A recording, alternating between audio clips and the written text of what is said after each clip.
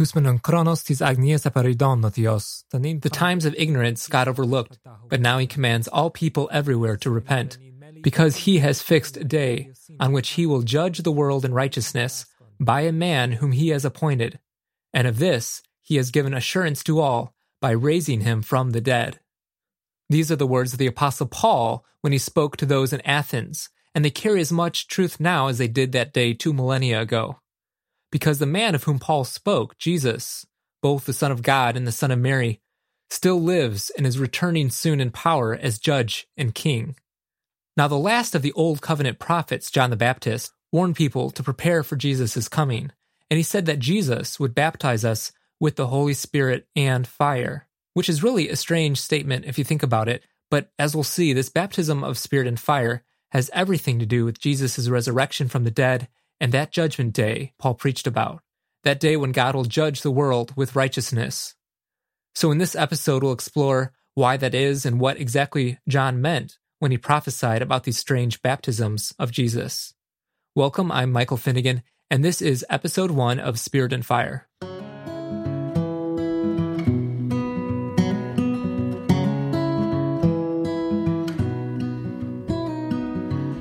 Okay, before we dig into this statement by John the Baptist, let me just say it is very difficult to find a podcast name. I was looking around on Spotify and Apple Podcasts, come up with an idea and search it, and it seems like everyone and their grandmother has a podcast at this point. So when I came across the idea of Spirit and Fire, I saw it wasn't taken, and then I realized this is actually quite appropriate. It encapsulates the entirety of the gospel, the good news, and our Christian walk. It covers everything from Jesus' life, his death, and resurrection, through when he will return again in the future and judge the world with righteousness, as Paul puts it.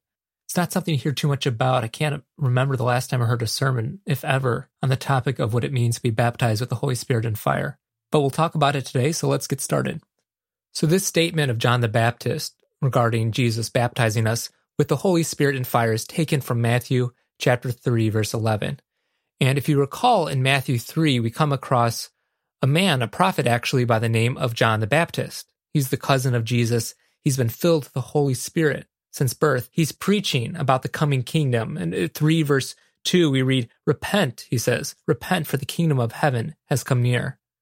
So John the Baptist is preaching, baptizing. And in verse 11, we come across this statement. He says, "I baptize you with water for repentance. But he who is coming after me is mightier than I, whose sandals I am not worthy to carry." Now, who's John talking about here? He's talking about Jesus, of course. Jesus is the one who's coming after John, who is mightier than John the Baptist, whose sandals John is not worthy to carry. So John the Baptist is prophesying about the coming of Jesus. Then he says this in the second half of verse 11. He, Jesus, he will baptize you with the Holy Spirit and fire.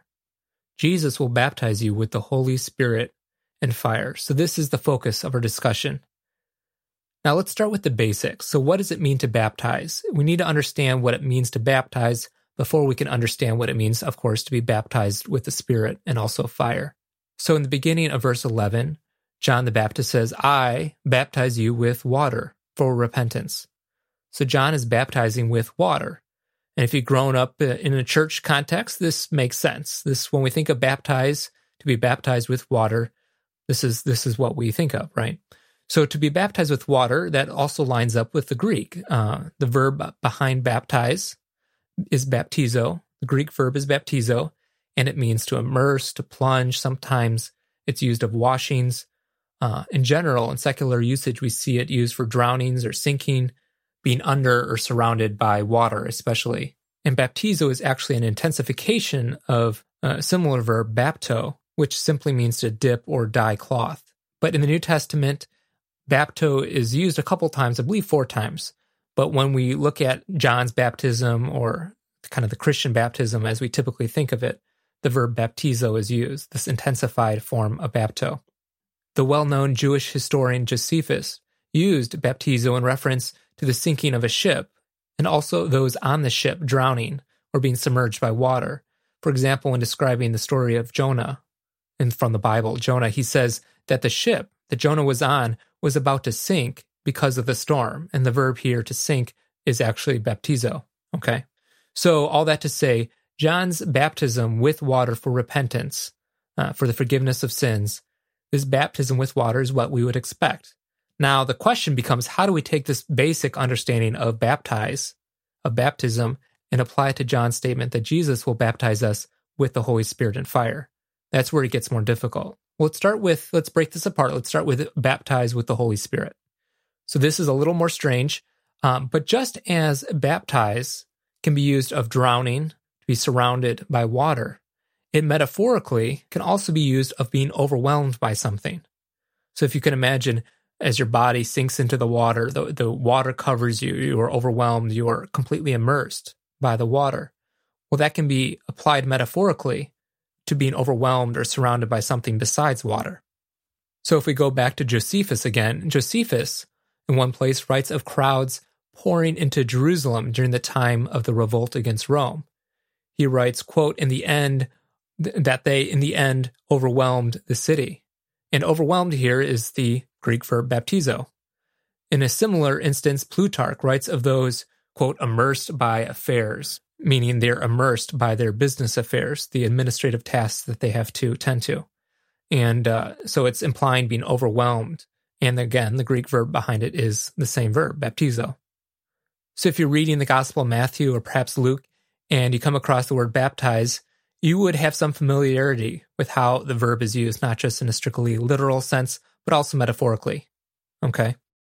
Now, thankfully, we're not left totally in the dark here. We can look to Scripture to help us interpret what this means outside of just looking at the original language. And it's used in Acts chapter 1.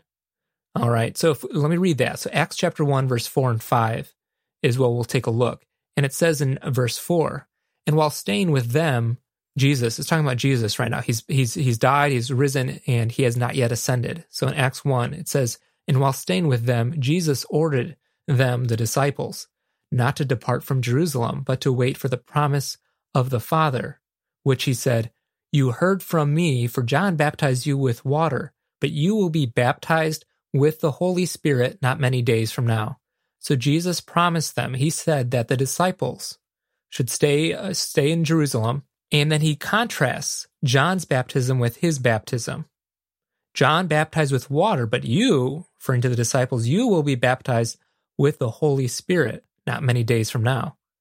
This is in Acts 1. Now, if we move forward in Acts, keep reading, and we get to Acts chapter 2, we see the fulfillment of this promise. So Acts chapter 2, verse 1, I'll start reading there. It says, when the day of the Pentecost had come, they were all together in one place, and suddenly there came from heaven a noise like a violent rushing wind, and it filled the whole house where they were sitting.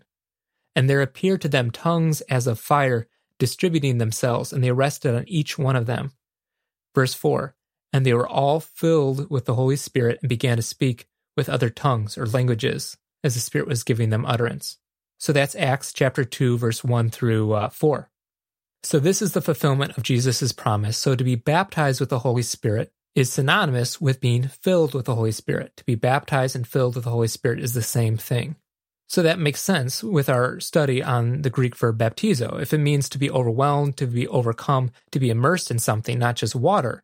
In this case, being filled with the Holy Spirit, it's like being overwhelmed, being submerged, being surrounded by the Holy Spirit. The Holy Spirit is poured out upon you. This person of the Holy Spirit fills you.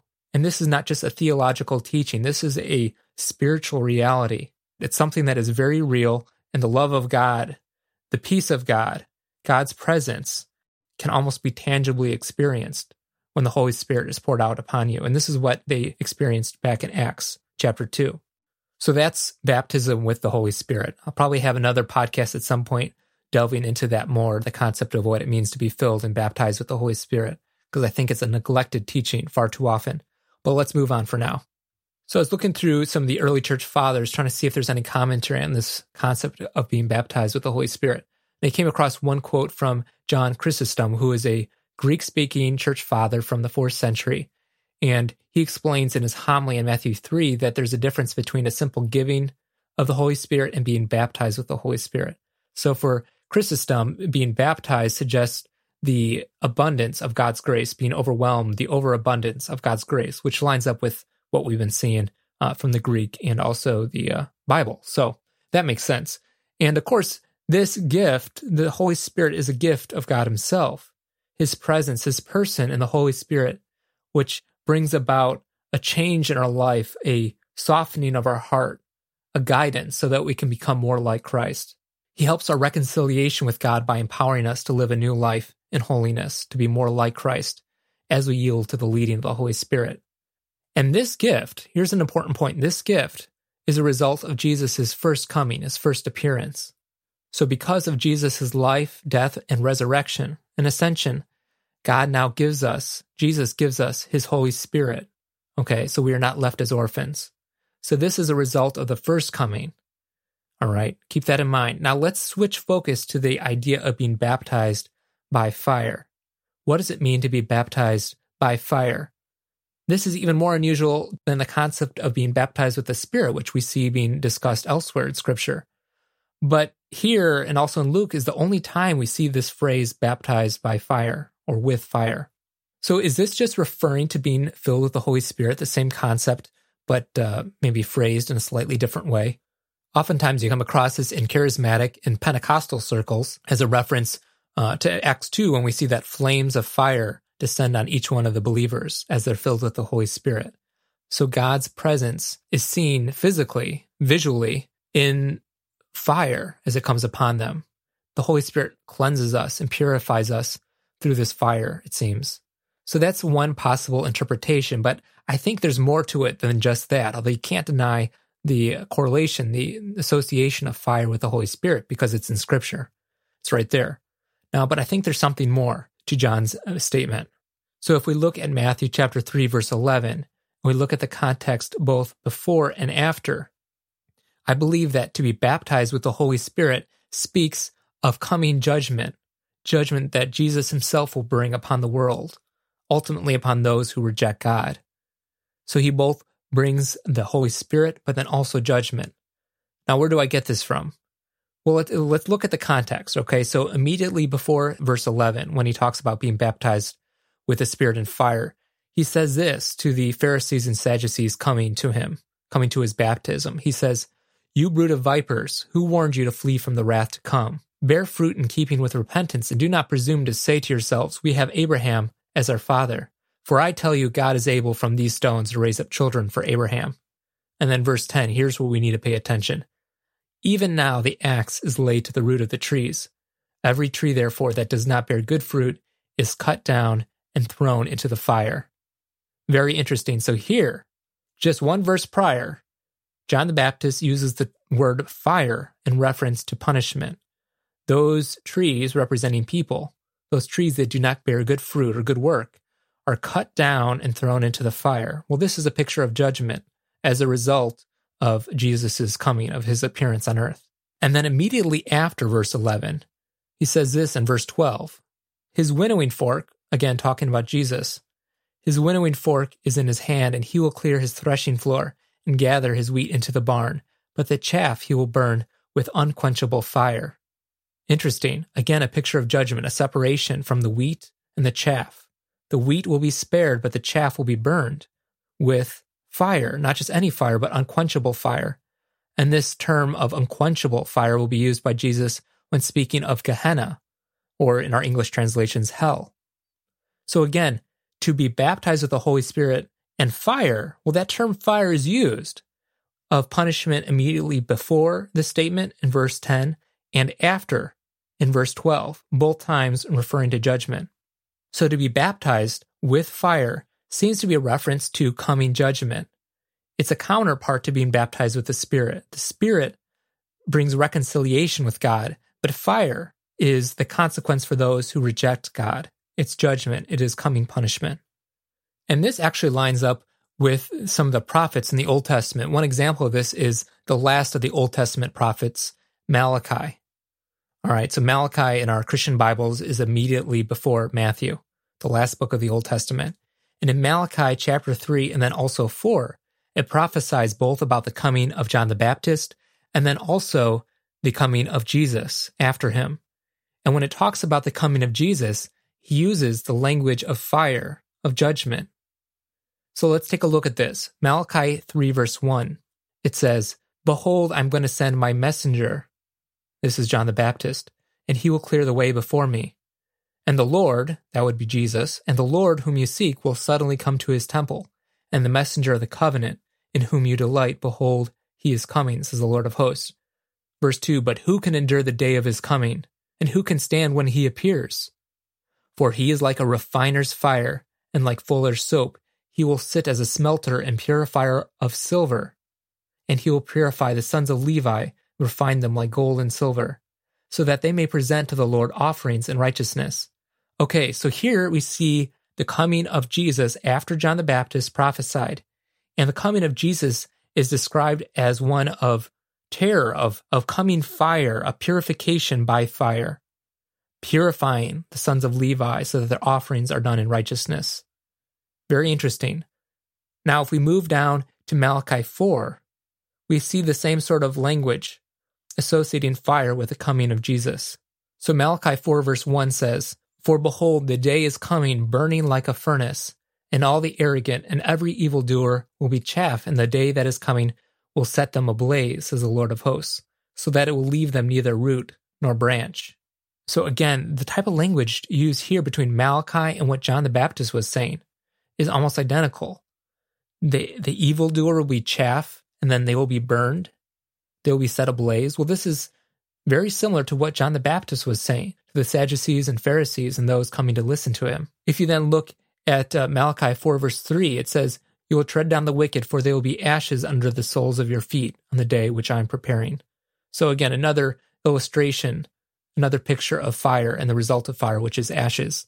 All that to say, the prophet Malachi describes the coming of Jesus as being one of fire. Then John the Baptist comes on the scene, the last of really the old covenant type prophets, even though he's in the New Testament. And he also declares this, that Jesus will baptize us with the Holy Spirit and fire.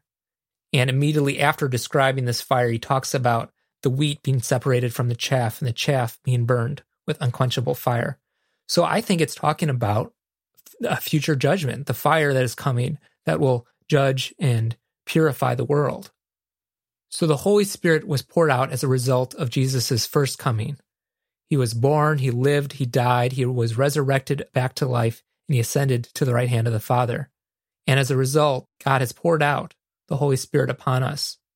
That's the result of the first coming. But the second coming is this baptism with fire. The second coming will bring complete immersion, overwhelming of the world with fire. Now, of course, those who have the Holy Spirit, who are led by the Holy Spirit, they will be spared from the punishment of this fire. But this fire is a coming promise. It is something that will happen to the whole world, and we need to be ready for it. We need to prepare our hearts for that coming day of judgment. So I hope that helps you understand what John the Baptist meant when he said that Jesus would baptize us with the Holy Spirit and fire. Now, let me quickly explain what this podcast is about. Well, for starters, here we'll be doing an in-depth study of the Bible, not just prancing around the surface, but looking at Scripture with fresh eyes, interpreting it within its historical and social context, referencing the original languages of Hebrew and Greek, perhaps even a little Aramaic if you're lucky, consulting early church fathers, being aware just in general of theological developments throughout church history, bringing in encouragement from the underground and persecuted church. Let's see what else. Some discernment as well, I think, coming across some YouTube clips of teachers that maybe are a wee bit off the mark when it comes to their theological and biblical teaching. So we'll analyze that and talk about it. So yeah, all of this, of course, with the end goal, the purpose to know God, to know Jesus, and follow him more closely. So yeah, I'm not interested in propping up man-made traditions, certain denominations, creeds, although they have their place, but we really need to get back to the Bible to know what it actually says, and more importantly, apply it in our lives so that we can be filled and empowered with the Holy Spirit to put to death sin, the old ways behind us, and move forward, stand strong until the end when Jesus comes. So I hope you join me. I set up a Facebook page. Just search Spirit and Fire Podcast. You can email me at spiritandfirepodcast@gmail.com. I look forward to hearing from you. But yeah, until next time, God bless.